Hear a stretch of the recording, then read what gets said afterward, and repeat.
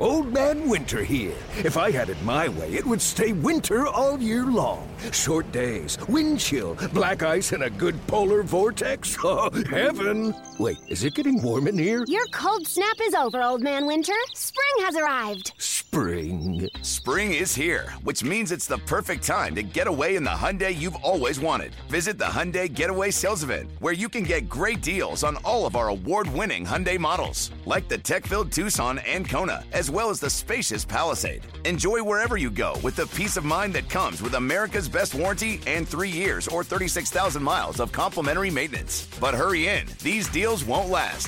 Add more joy to your journey at the Hyundai Getaway Sales Event. Now get 0% APR or up to $1,500 bonus cash on the Hyundai Tucson. Now, during the Hyundai Getaway Sales Event. Offers end soon. Call 562-314-4603 for details.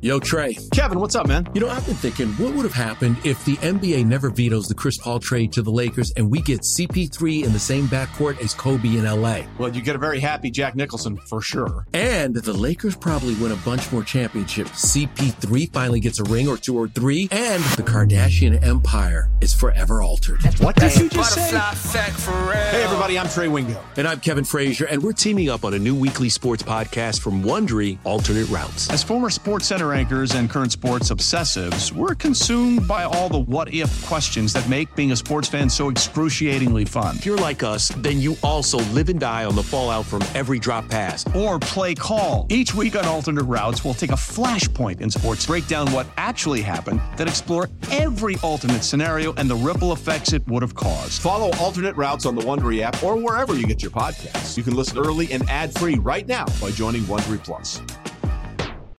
The Bucks never stop here. You're listening to Green and Growing, hosted by Sparky Pfeiffer and Nathan Marzion. If you're going to tell me, okay, I got to pay somebody $20 million a year, $25 million a year. I mean, he wants way more than that. But let's say it's $20 or $25 million a year. I think he's making like 17 or 18. So let's say it's that much money. Who would I rather give the money to if I'm any team in the NBA? Would I rather give it to Draymond Green or Bobby Portis? I'd give it to Bobby Portis every day of the week. I wouldn't think twice. He's a great teammate. He can score at a much higher clip on a more regular basis than Draymond Green can. He can rebound just as well as Draymond Green can. Like, for me, I'd rather give that money to Bobby Portis and roll with Bobby Portis than spend that same amount of money on Draymond Green. And I'm saying if I'm anybody in the league, I'm not saying, 2 or 3 teams like we're saying Draymond could fit into. I think Bobby Portis makes more sense. If I took Bobby Portis and put him in Golden State in place of Draymond Green, I think they're just as good, if not better. I agree with everything up until the last one, because I think the only team that I wouldn't do that for is Golden State, just because he fits there. He's, with those guys and everything.